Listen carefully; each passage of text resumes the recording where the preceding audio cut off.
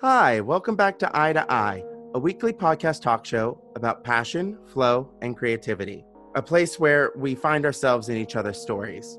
I'm your host, Aaron Holman, and our guest today is Obscenity, it's me. Obscenity. Happy you could join us today. Thank you for having me. I'm excited.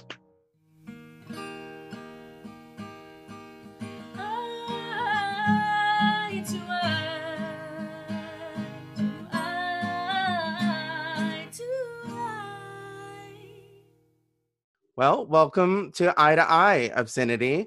I've been a fan of yours for quite a long time, so I'm just going to start off with saying how grateful I am that you're here. Thank you. I'm honored. For our listeners out there who don't know, Obscenity sometimes goes by the name Billy, but is formerly known as the world's #1 Reba impersonator. Question for you. Is that endorsed by Reba herself? Now, you said formally known as. Did I? Did you mean formally as in past tense? Or is it just very formal? I just meant, very formal. Very formal. The foremost. No, actually, I do get feedback from Reba herself, actually. I'm friends with several people on her management team and her gay bestie. Mhm. And I've posted pictures on Instagram and stuff, and they'll be on vacation together. And her gay bestie will post on my photo, "We love the hair, the 90s hair, but it needs to be bigger and longer." And I'm like, okay. Duly noted. Yeah. Definitely. I love it, though. I love it. To get that kind of critique from her, it's an amazing thing. Yeah, it's unbelievably rare to get that kind of focus and then that advice, invaluable. I redid a photo of hers. It was a Christmas photo. And she's in this little sequin dress, and she's sitting on a Christmas ball. And it says Merry Christmas. And I did one pretty much identical to it. And got a message that said, "Reba loved the picture, but she's clutchy for the shoes being different." I assume that you have taken that and changed the shoes. Oh, yes, of course. Well, go ahead and for our listeners, please introduce yourself, because I know there's quite a few. You have a long list of credits here. So go ahead and tell us a little bit about yourself. So I started drag in 2003 in Birmingham, Alabama, around the same time as Trinity the Tuck from RuPaul's Drag Race All Stars. That's actually one of my best friends. That's my sister. And I started working here in Birmingham. So I did drag for the first time as a joke. I was friends with Trinity's drag mother at the time, who became my drag sister, I guess. But I did drag for him as a joke because he should travel with him as his drag assistant, basically. Mm-hmm. I was a drag bitch. So I would travel with her, and we had so much fun on those trips. And I said, "What are your birthday's coming up? What do you want?" And she said, "Well, why don't you do drag? And I'm going to give you a name." And I was like, "Okay." And she and there were 3 other queens at the time from Atlanta that would come to Birmingham and perform, and I would travel with them. And so she gave me a combination of their names. So their names were Raven, Jordan Kennedy, and Heather Daniels. And my name was Ravinity Daniels. Ravinity Daniels.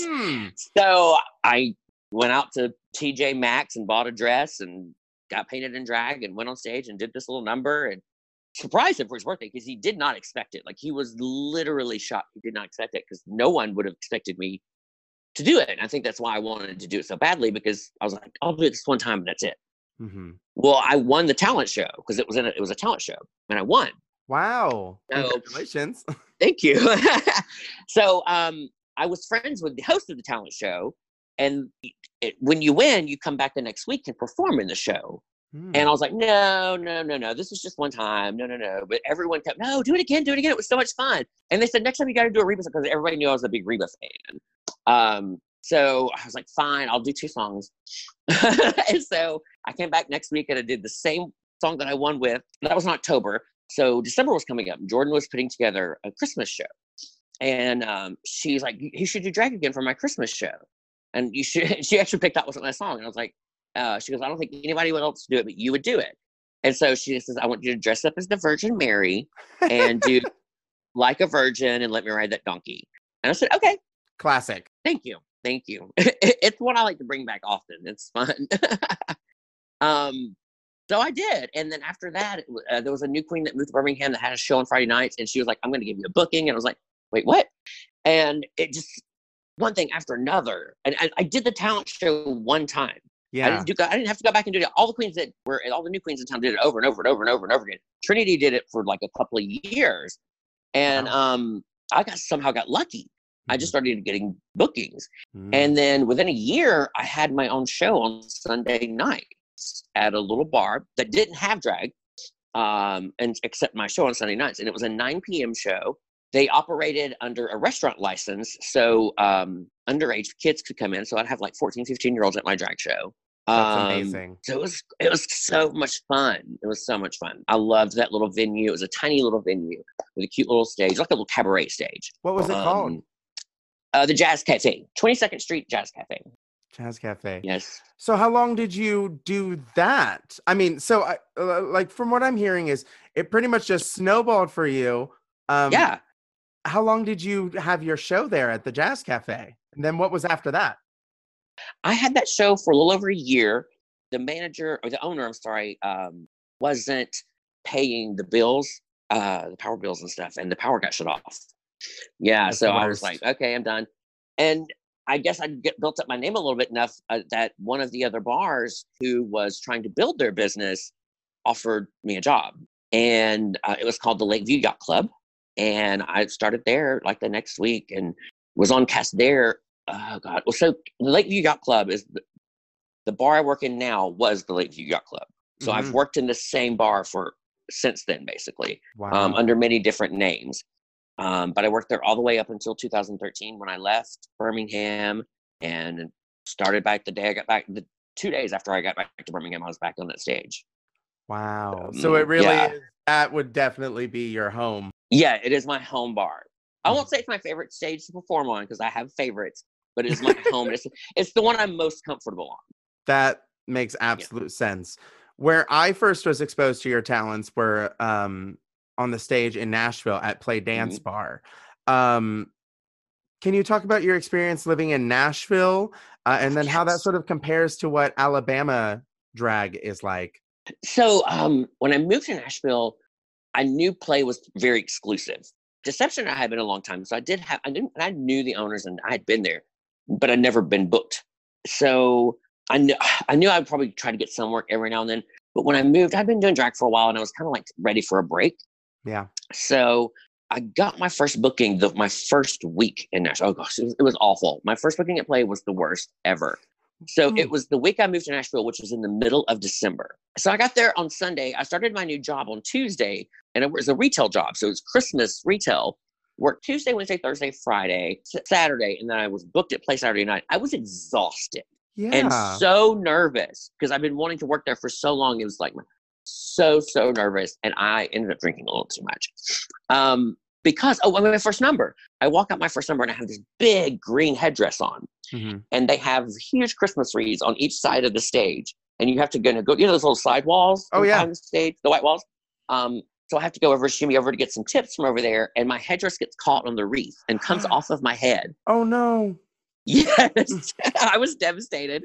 I mean, I caught it. It wasn't like super obvious, but it was just it was devastating. So I never thought of me doing drag, so I have stage fright. I always have. I was always terrified to go on stage. I'm better about. I've gotten so much better over the years. Like I get pre-show jitters now. Yeah. And then once I'm on stage, I'm fine. I'm the same way. Once that first number is done, I'm fine. I'm ready to go. Yeah. But Nashville was amazing. So I did that show and then didn't get booked. Worked for a little while, and then I was coming back to Birmingham every now and then and performing. And it was a few months, and then a friend of mine from Birmingham was on the Nashville Pride Board, and he asked me if I would host an event for them, a fundraiser. And I said, absolutely, I would love to. So I've always said that part of my shtick is being on a microphone. People like me more if they can hear me talk. Gift of gab. Yeah. And I've always been very confident in that. So I never thought I would be, but I love it. So I hosted the Pride event and I was on fire that night. Like I was really, really funny. And like I know I'm not always funny. I know when I'm funny and I know when I'm not. So and some nights I'm just not. Like some nights that stage fright's still there for a second. I'm just like, I'm in my head. Yep. But that night I was on fire, and I started getting more bookings at Play right after that. Like I was booked again at Play right after that. And then of course, I started, I was doing Reba. And so my Reba was getting better and better too. Yeah. I got him in Reba for a couple of years as a character. Yeah. And so yeah, I started getting booked more and more. And then I started getting attention and from like Reba's management team. Mm-hmm. They came to see me at Play one night, and one of them tweeted a video of me performing and said, "I've never seen anyone do it like this, like the hand, the side clap, the foot stomp, the smile, all of it." I was like, I was on cloud nine. Yeah. From that. I absolutely love working at Play Dance Bar. Was that when you realized, with that tweet, is that when you realized that you could carve out that Reba niche more for yourself? Yes. And they actually reached out to me, and we ended up becoming friends. Wow. That way. Yeah. The first time I met Reba was at his housewarming party. He bought a new home, and I got invited to the housewarming party, and Reba came. And I was standing in a group of people, and her assistant was in the group, and a few people that I knew. And eventually she comes up behind me and puts her chin on my shoulder, like sneaks up behind me, and she puts her chin on my shoulder. And I look over, and I've been a fan of this woman since 5 years old. Yeah. I mean, I look over, there's Reba McEntire. And she looks across at her assistant, and she goes, "Do you see the resemblance?" And I wasn't in drag, so I was just, and I looked at her assistant, and her assistant looked really confused. And so I said, "What if I smile like this?" And I did my Reba smile. And then she looked even more confused. Wow. And I looked at Reba, and I said, "I think I might need my makeup on." And she goes, "I always need my makeup on." Oh my Lord. Yes. What a good experience. It was amazing. It was, my friends told me later, they were like, "How did you do that?" And I was like, "What do you mean?" They were like, "You were so cool and calm and collected." I said, "Not on the inside. I was falling apart that I was standing next to my idol. Like, she is the reason if I ever wanted to be an entertainer, she is the reason I wanted to be an entertainer." What was your first exposure to Reba? Like, what was it about Reba that did that for you? I don't know. I grew up on country music, and I just really loved Reba songs. I remember 5 years old, like Whoever's in New England came out in '85, and I was 5. So I just remember loving that song. And then I saw her my first time in concert when I was 9. And then I saw her like throughout the '90s. I probably missed 3 shows in the '90s, 3 tours. Mm-hmm. I've seen her about 17 times now. Wow. But she is just one of my all-time favorite entertainers. And I love her style of entertaining and everything. So it's funny because when I started doing drag, I didn't think I could look like Reba. And so I would do Reba songs, but I didn't try to look like her. I would just kind of do like maybe a red wig and something. Inspired by. Yeah, inspired by. So Trinity kept telling me, "You have got to start doing Reba as a character. You've got to start doing a character." And I couldn't do it. It took 10 years. And I worked with an entertainer. I don't know if you know who Tasha Long is. Tasha Long. I know of her. Yeah. Okay. So she does an amazing Dionne Warwick. Like she is Dionne Warwick. That is one of the divas that I would try to do if I ever did drag as well. Oh, I love it. Dionne. I would do the Got to Be Real Dionne. You ever seen Got to Be Real on YouTube? Oh, yeah. Oh my God. She's my favorite character on there. She is my favorite. So I worked with Tasha, and I was backstage with her. I'd worked with her many times, and but I finally got to see her do her Dionne Warwick. And backstage, I noticed her drooping her face, and she kept dripping the sides of her face. And that's what made her look like Dionne Warwick. She made a face. And I never thought about doing that before. Mm-hmm. Well, right after that, I got to go see Reba again in 2011. I got to go to a taping for a TV special Reba was performing. And it was a concert special. And I was just blown away. And I'm driving back because it was in Louisiana. I drove back, and I was like, I got to figure this out. So, because I'd got my lips done in 2006 too. So I have like big plump lips. I was like, what am I going to do with these? Ooh, very good. So, I got back to Birmingham, and I was getting ready for the show that weekend, and I'd gotten a wig together. I had some wigs that I just put together and made this red Reba wig. And then I started playing around with my makeup, and I drew my lips on differently. And I sat in the mirror, and I was making faces in the mirror, different faces. And the other entertainer that was getting ready was across from me, and she could see me in the mirror, and she was laughing at me. And then all of a sudden she stopped laughing, and she goes, do that one again. And I made this like, just put your wig on. And I did the face, and I put my wig on, and I was like, oh, wow. how am I going to lip sync like this? Mm-hmm. And she goes, I don't know, but you're going to figure it out. Like lip syncing with the face. Yeah. Because I have to hold my cheekbones up, and because it You have to lift. Yes, I have to lift. That makes sense. After a long weekend of many Reba numbers, I'm like, give my cheekbones a break. But yeah, I walked out on stage that first time doing a song of hers that really was part of the inspiration, because it was a newer song on a new album, and it's such a cool song. It's called All the Women I Am. And for me, it was like, Obscenity needs so many characters and stuff. So it's inspired. It was All the Women I Am. So I walked out there, and several of my friends were in the audience, and I walked out, and when their faces, they didn't know, they were shocked, and they were laughing. Like, it was funny to them, but they were like, what? Like, they didn't know what to do. It was, and that reaction to me, I was like, oh, wow. I've finally found something that's going to keep me relevant and in drag for a long time.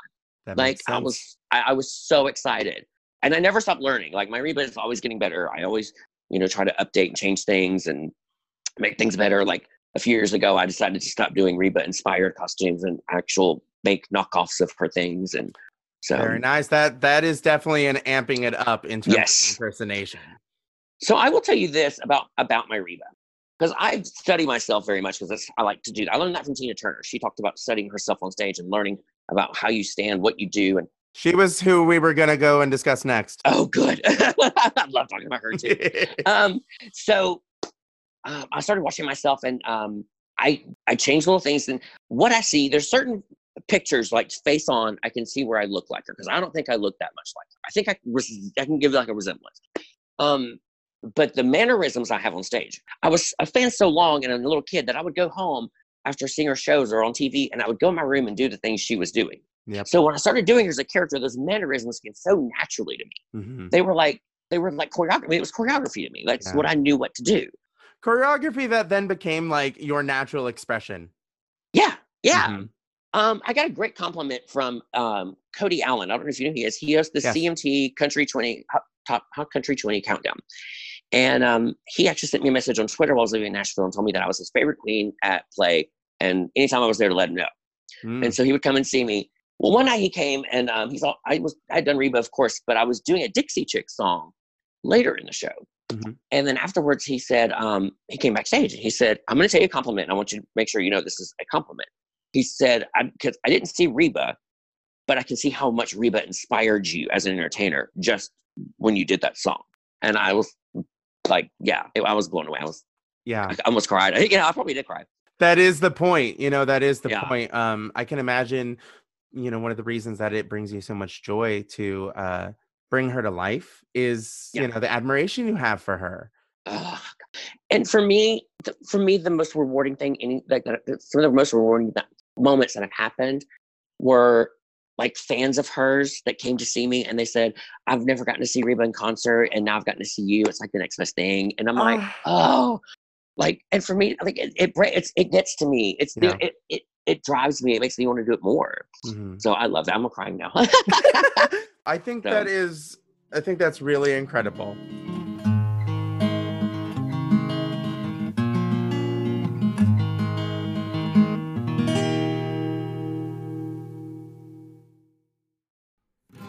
In this day and age, it's more important than ever to invest in our local economy. If you live in the US, or better yet, in Yakima, luckily you can do that while treating yourself to something sweet. Isn't it time you try a little different flavor? Pika-Nika Candies is a Facebook shop specializing in the new Pika candy craze. They take your favorite candies, dried fruit, and even nuts and cover them in a homemade tangy lime coating. If you're ready to take it to the next level, you can ask them to season your candies with a kick of extra spice. Pika-Nika creates candy packages, dessert kebabs, and candy tables for your special event needs. Make sure to like and follow Pika-Nika Candies on Facebook. Message them directly to place orders or talk about custom packages. Stay spicy, Pika Peeps. So we are back with Obscenity, world's #1 Reba impersonator. But a topic that I wanted to ask you about, Tina Turner. Yes, the woman who changed my life. How'd she change your life? So we're about to get emotional, okay? That's what we're here for. So like I said, I grew up listening to country music all my life. In 1993, I was 13 years old. I was living with my mom, and she was married to a man who was my stepfather. We didn't get along. He was not a nice person. I'll say that. My great grandmother was living with us at the time. She had Alzheimer's, and she was very, very sick. She was dying, and I was just very depressed. And I was crying all the time for no reason. I hated life. I wanted to die. Like, I hated my life. And I remember one day, and it's a weird moment that I remember it so vividly. I was sitting on the couch watching TV with my mom, and we were watching music videos. And the song "I Don't Want to Fight No More" by Tina Turner came on. And to be 13 years old, it's so weird to me that because I love lyrics, and I guess I didn't realize how much I paid attention to them as a child. But there's a line in the song that says, "It seems to be that lately you look at me the wrong way and I start to cry. Could it be that maybe this crazy situation is the reason why? I don't care who's wrong or right. I don't want to fight no more." Well, that really touched me. Like, I was like, okay, I don't want to be sad anymore. I don't know what to do. And I was so drawn to her in that music video. Like, she was so beautiful, and so I was just like, what is this? And so the movie What's Love Got to Do that came out. So I went to see the movie. I found out that the book was way more impressive than the movie. And I read her book, and I mean, she talks about like how life is how you make it. And I learned that lesson from her, that, you know, life is a journey. You learn from it, you grow, and you make it better for yourself. No one's going to do it for you. You can't sit around and wait for somebody. No, you do it. And she's just so inspiring. I mean, of course, she's one of my favorite entertainers too, because the first time I saw her concert, I was just like, wow. And I got 10 times, and I actually saw her. I was at her very last concert in 2009 in Sheffield, England. Just amazing. Just the way she lives her life, her philosophies. I started studying Buddhism because of her. I've learned a lot from her. You know, she was one. So it wasn't like Reba started with music and entertainment. I mean, Reba was first the inspiration by like living life and that sort of thing. That's absolutely incredible. Have you ever performed as Tina? I know you look a little less like Tina than you do Reba. So when I first started doing drag, you know, I was this new kid. I never thought I'd be doing this. So I got a little hot-headed. I was like, I can do anything I want to do. So I decided I was going to do Tina Turner as a talent. Not try to look identical to her. Kind of like, I don't know if there's an entertainer in Louisville named Hurricane Summers, and she's white, and she does Tina Turner, and she just paints her face a little bit and wears wig. And I was like, I can do that. So I got dancers together, and I did I knew the choreography, but I'm not a dancer. So we put it all together, and I did this pageant, and I won interview, I won presentation, I won evening gown, and I got third or last in talent, and I got first. I lost the pageant. Wow! One of the judges wrote on my score sheet, "You are too white to be trying to be judged." Oh my goodness! I can't believe it. Trinity was one of those dancers, and we have pictures of it. Trinity always calls me Tanya. Tanya. Oh my goodness! But I do. So I'll throw in a Tina song every now and then. Just a little different things just to do, but I don't try to do them as her. You know, I just maybe in like a headdress or something. That makes a lot of sense. So yeah. All right. If not Tina Turner, and if not Reba, if those were off limits, who would your third be? I've seen her 8 times in concert. I've held her hand twice while she sang one of her biggest songs, Cyndi Lauper. Oh. So the first time I saw Cyndi was the first time I saw Tina. She was opening for Tina. And she just released an album called Sisters of Avalon. There was a song on the radio that I really liked called You Don't Know. And it's still one of my all-time favorite songs. But I was excited because I was like, I didn't really know much about Cyndi Lauper. So I got to see her live for the first time. And once I saw her live, it was nothing like what I expected. I expected that 80s boppy thing, but she's an artist. Like, she's incredible. I mean, a lot of those early 80s songs, she didn't write most of them. And then when she writes her own music, I mean, she's just fantastic. And her voice, oh my God. Oh, when I saw her the first time, she was six months pregnant, wearing a lime green skin tight catsuit and a purple wig. Oh my Lord. So after that, I saw her again. She opened for Cher. And then I started going to see her shows. She did a few tours called the True Colors tours. I went to those in Atlanta. And I just became hooked. Any chance I got to see her, I would see her. At one of the shows in Atlanta, I got close up at the front, and she does always just True Colors as her encore, and she was walking through, and she grabbed my hand and held it for a minute. But it gets even better. So one time I saw her here in Birmingham, It was in a very small venue. And I was on like 4th row, it's the closest I'd ever been. And I was just having so much fun that night. I went by myself to the show. And I was one of the loudest people in the audience that night. So Cindy definitely got hurt. Yep. And she goes on the audience a lot during her shows and like standing in chairs. Well, she comes out during one of my favorite songs of hers, grabs my hand and stands up in my chair. And I'm just standing there holding her hand while she's standing in my chair and singing Change of Heart. Wow. And I'm just awestruck. Like I'm frozen. I don't know what to do. The people behind me, I didn't realize until it was too late, were trying to get my attention because I had a camera and they were going to take a photo, but I was just like, I didn't know what to do. Mm-hmm. So then she got down and stood back up on the stage. At the end of the show during True Colors, people got up and walked to the front. Well, I made it front and center. Yeah. And right at the end of the song, she plays the dulcimer. I don't know if it's a dulcimer. She uses a pick. At the end of the song, I was crying. She walked around the dulcimer and handed me her pick, like directly handed me her pick. And I cried all the way to my car. And then I sat in my car for like 20 minutes and cried. It was amazing. I have it framed. I'm looking at it right now on my wall. Those are some really powerful experiences you had with these women. I love going to concerts, and I've had some great experiences. Kylie Minogue did a best dress contest if you came, and I dressed in drag, and I had second row seats, and I was in a knockoff of one of her costumes from her previous tour. And so I won. I got a signed tour book. They took a picture of me on the stage. She tweeted it. Wow. Yeah. It was obscenity. Cool. It's obscene. One of the best ones, Patti LaBelle. I went to see Patti LaBelle, and I was really close in the front row. And during Lady Marmalade, she brings gossip on stage. And so that she told the security, I need 3 guys, bring me 3 guys up. So 3 guys get up on stage, and Patti looks over and she goes, I need a white guy. Give me a white guy. And so I was one of the few in the front. And so everybody looked at me. Well, they had to like hoist those other guys up on the stage. My little short ass threw myself up on that stage. I was so excited. I mean, I would have too. I was up on the stage. And then when I got up there, I was like, oh shit, she's going to try to make us sing. Like, what am I going to do? So she goes to the first guy and she makes him sing. And she goes to the second guy and she makes him dance. She goes to the third guy, makes him sing. And she gets to me. And by this time I've got my phone out with a picture of me in drag up. And she goes, can you sing? I said, no. I said, I'm a drag queen. I said, but if you sing it, I'll lip sync it. And she just buckled over and laughed her. And she looked at my picture. She said, oh, is that you? And I said, yeah. And she goes, sing this note. And I did it. And she like laughed and like the crowd laughed. And I was like, I knew that was going to happen. Well, she goes, well, can you dance? I said, yeah, like a white boy. And so she laughed again and she said, dance. And so I danced and she was buckling over. So I could see her monitor at the front of the stage and they were rushing her because it was almost time for the show to be over. Mm-hmm. So she was like, bye everybody, bye. So she hugged the first guy real fast, hugged the third guy, second guy, third guy, and then just grabbed me and embraced me with like a rocking hug. And after the show, we waited around out the back and one of her band members saw us by the fence and brought us back. And we got to say hey to her and she took pictures with us. It was amazing. She's so sweet.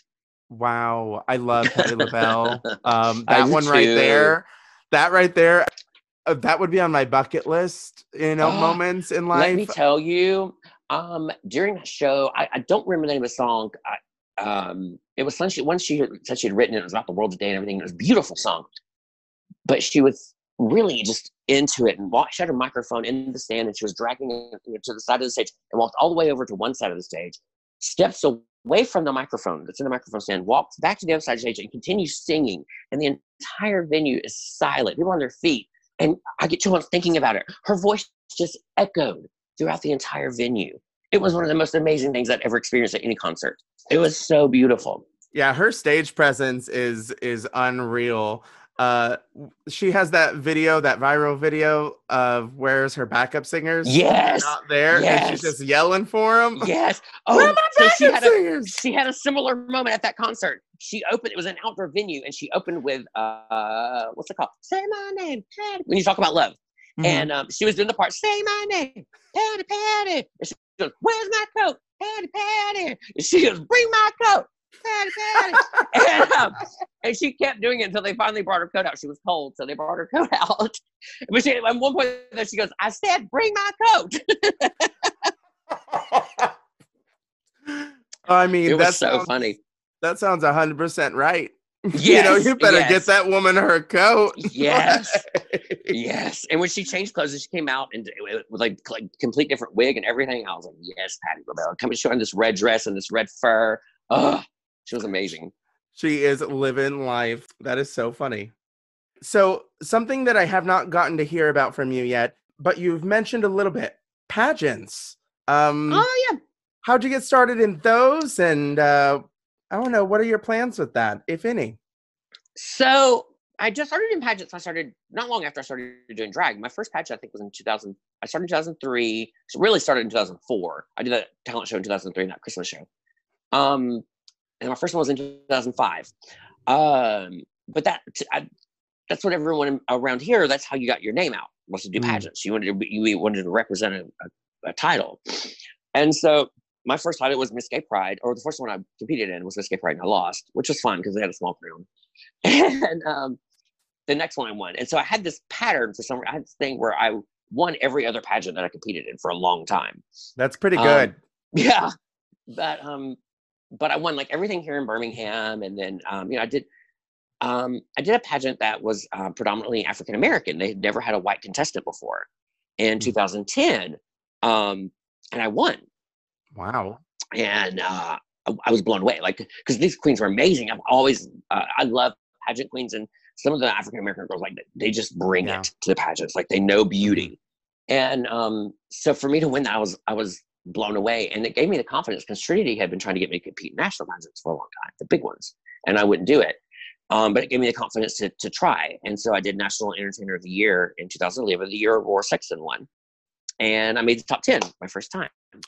That was your first time? Mm-hmm. At EOY, yeah. Very impressive. Yes. And then so right after that, I decided I wanted to go do All American Goddess because I liked the creative costume category. And so I won my preliminary. Actually, I won my preliminary to EOY and beat Trinity. We both competed in the same preliminary. She was my first runner-up. Then I went to Tennessee All American Goddess to do that prelim, and I won every category except Miss Congeniality. No, interview. I think I didn't win, but I won. Like it was like a big sweep, and I'd never done that before. I'd never had that before. So I went to All American Goddess, and I made the top 12 my first year. After that, I did a couple more. Like I did Miss Renaissance twice. I got second runner up. But once I got to Nashville and I started getting exposure with the Reba, I kind of just, and then Drag Race started, drag started changing, and pageants to me just you don't need them as much to get your name out. And what I learned is I looked back and I thought, I never really wanted to do the pageants. I just wanted to perform. I hated the competition part. It wrecked my nerves. I love performing. Mm-hmm. And so I just made the decision recently. And I was like, unless something comes up, I just don't really care to do any pageants anymore. I'm fine with how my name is now. If I get on Drag Race, that'd be great. But and I'm doing, I'm getting new things all the time with Reba. So, I don't want to put myself through that kind of nervous, like anxiety thing. I can't do that to myself.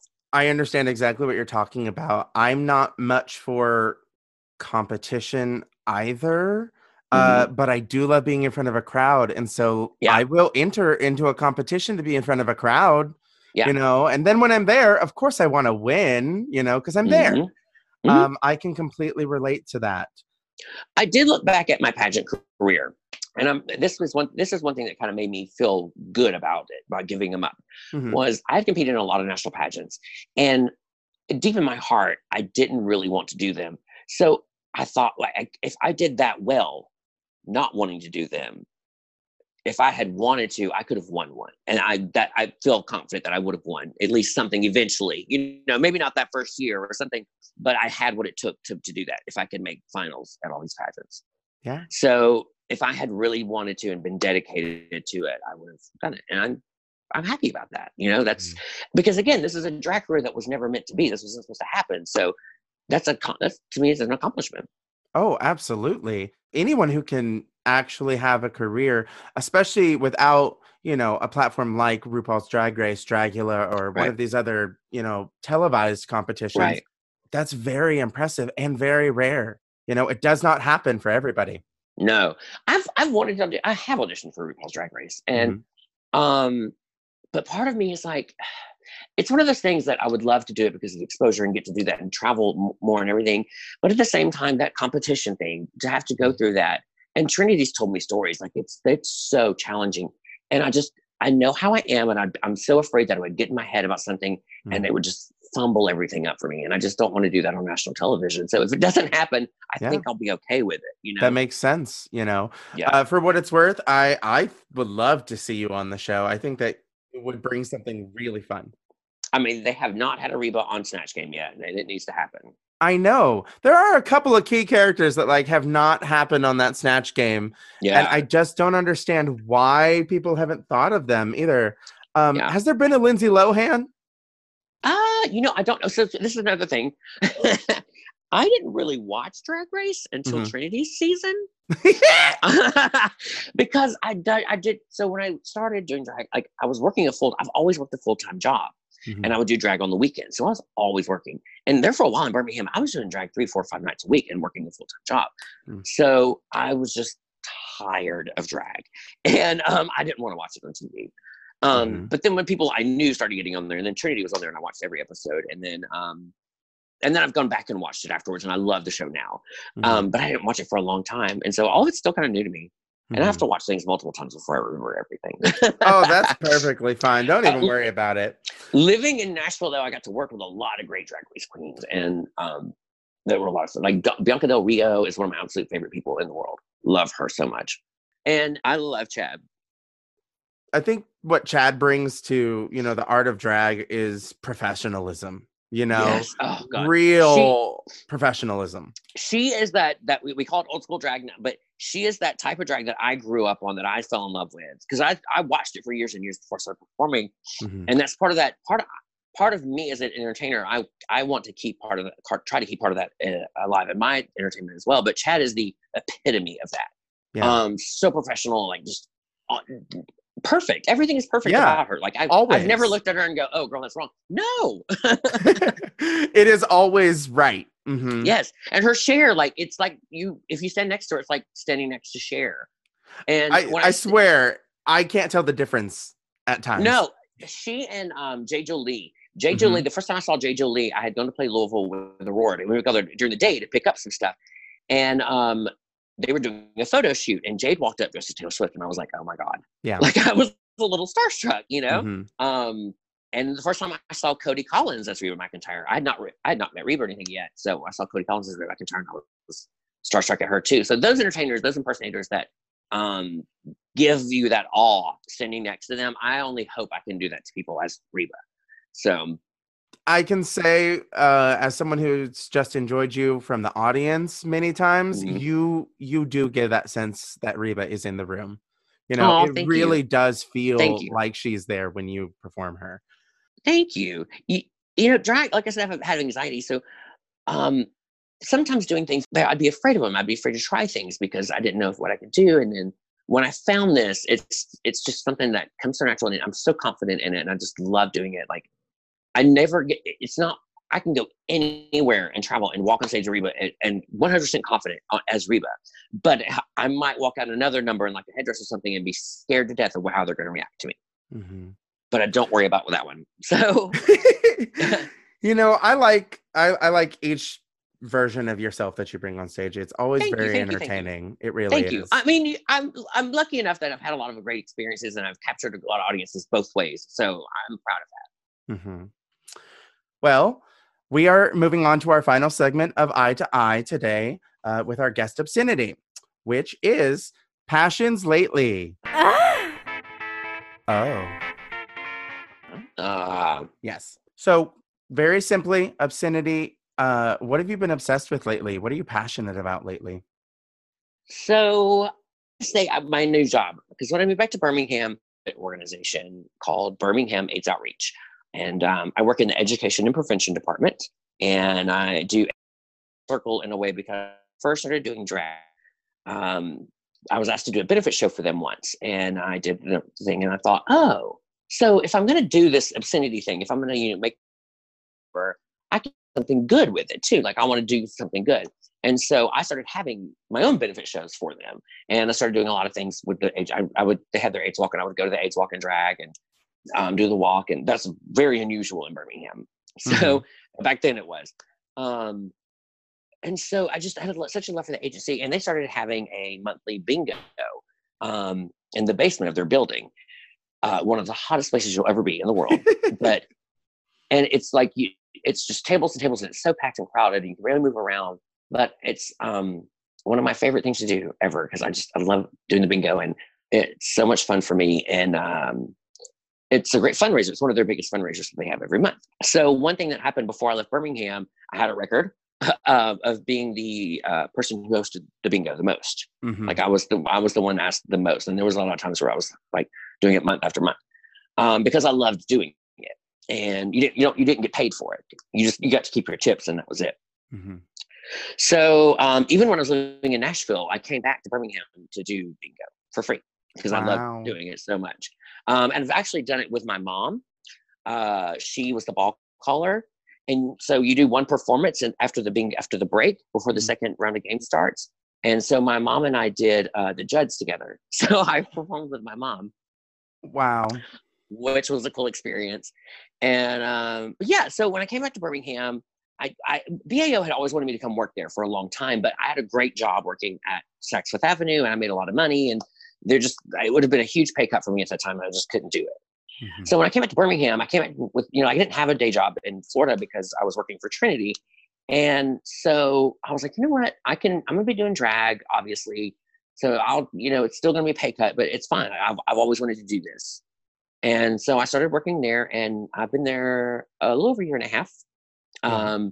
It's so great. I love going out and doing the HIV 101 lectures and telling people it helps fight the stigma of people with HIV.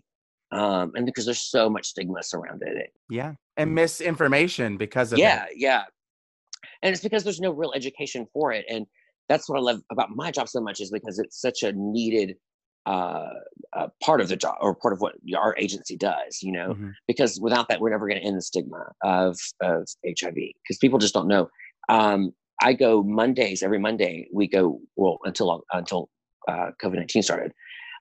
We would go to a rehab facility on Mondays and do HIV 101 and Hep C lectures, because there's a lot of dual infection, and then we tested for both. And it's my favorite day of the week. Favorite of the week, because it was like you never know what you're going to get. And for me, because now I'm an entertainer, I've gotten more confident in things, and so for me, my lecture is it's an act that I do. It's not drag, but it's an act that I do. I understand. Yeah. And so I started realizing that, because I had little things that, get people's attention and jokes and stuff. And so then recently our executive director approached me about doing a drag queen story time that they were going to do for social media. And it's called the Magic City Acceptance Center. It's an LGBTQ youth safe place. And it was going to be through that. And I said, I've always had this thing. I've performed for children before, but I was just thinking, I'm like, children don't need to be exposed to someone named obscenity, and vice versa. So I just didn't want to do it. And she kept nagging me. Until finally I was like, fine, I'll do it. And then I got home and I was so mad because I just did not want to do it. And I've been doing this so long that I'm like, if I don't want to do something, I don't want to do it. Yeah. And so I called her up that evening and I said, you know what? I said, I'm not doing this drag queen story time. I said, but I have an idea. I said, eventually we're probably going to do like drive-through testing or something like that. We still got to do education. Why don't I make an HIV 101 video? And so I filmed it. It was HIV 101, and we got a lot of views on it. Trinity shared it, and that helped a lot. It was very, very successful, and it's now turned into a series that I'm doing for them as Obscenity. Yeah. So we did another video about U equals U, and then the next one is PrEP. We just filmed it last week. That's incredible. And where can you find those videos? On the Birmingham AIDS Outreach social media. On Facebook, it's Birmingham AIDS Outreach. I think on Instagram, it's BAOBHAM or BAOBHM, maybe.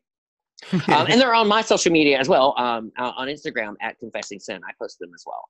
And when you watch them, make sure you watch it at the very end. There's a blooper reel, and the blooper reel is amazing because I mess up a lot. I'm looking forward to seeing that blooper reel. Yes. And supporting the videos that are coming out, especially that PrEP one. I think that is going to be a very, very educational one for people. Oh, it's going to be a fun one too, because I have a special guest that takes over the show, and I have to take it back. It's cute. I can't wait. It's going to be so cute. Well, listeners, we are going to get things wrapped up. But before we head out, Obscenity, where can people keep up with your social media? So I have Facebook. I have an Obscenity page on Facebook. It's OBSINITY.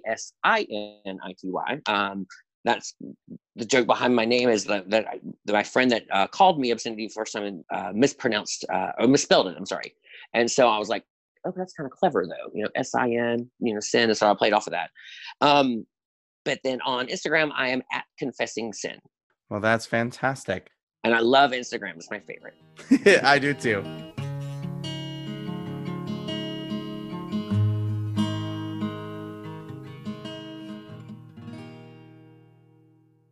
Our final question for the pod today.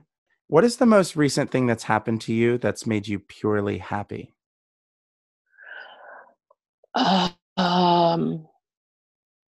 Honestly, to go back on it, because the first thing I can think of is that the first HIV 101 video. Mm-hmm. It's something I'm very, very proud of. Yeah. Because it's kind of like something I've always wanted to do like this, and I never really had the opportunity or like the means to do it. And the success that we had from it, and the reactions that I've gotten from it mean a lot to me, because I'm very proud of it. I love doing it. You're getting to give back and make a real impact that way. Yeah. Mm-hmm. Yeah. Yep. That's what I like to do. Thank you so much for joining me on Eye to Eye today, Obscenity. Yes, thank you so much for having me. This has been a lot of fun. Yeah, I really appreciate that. I've enjoyed chatting about myself. Go figure. It's my favorite subject. All right. And thank you, listeners, for being here with us. Now, go outside. We'll be here when you get back. But before you go outside, follow me on social media. And don't forget to send nudes. Yes. Oh, my God. Yep. I have a reputation. This episode of Eye to Eye was edited by Dylan Newman, and the theme song written and performed by Emily Easley. Make sure to rate and subscribe at Apple Podcasts or wherever you enjoy podcasts today.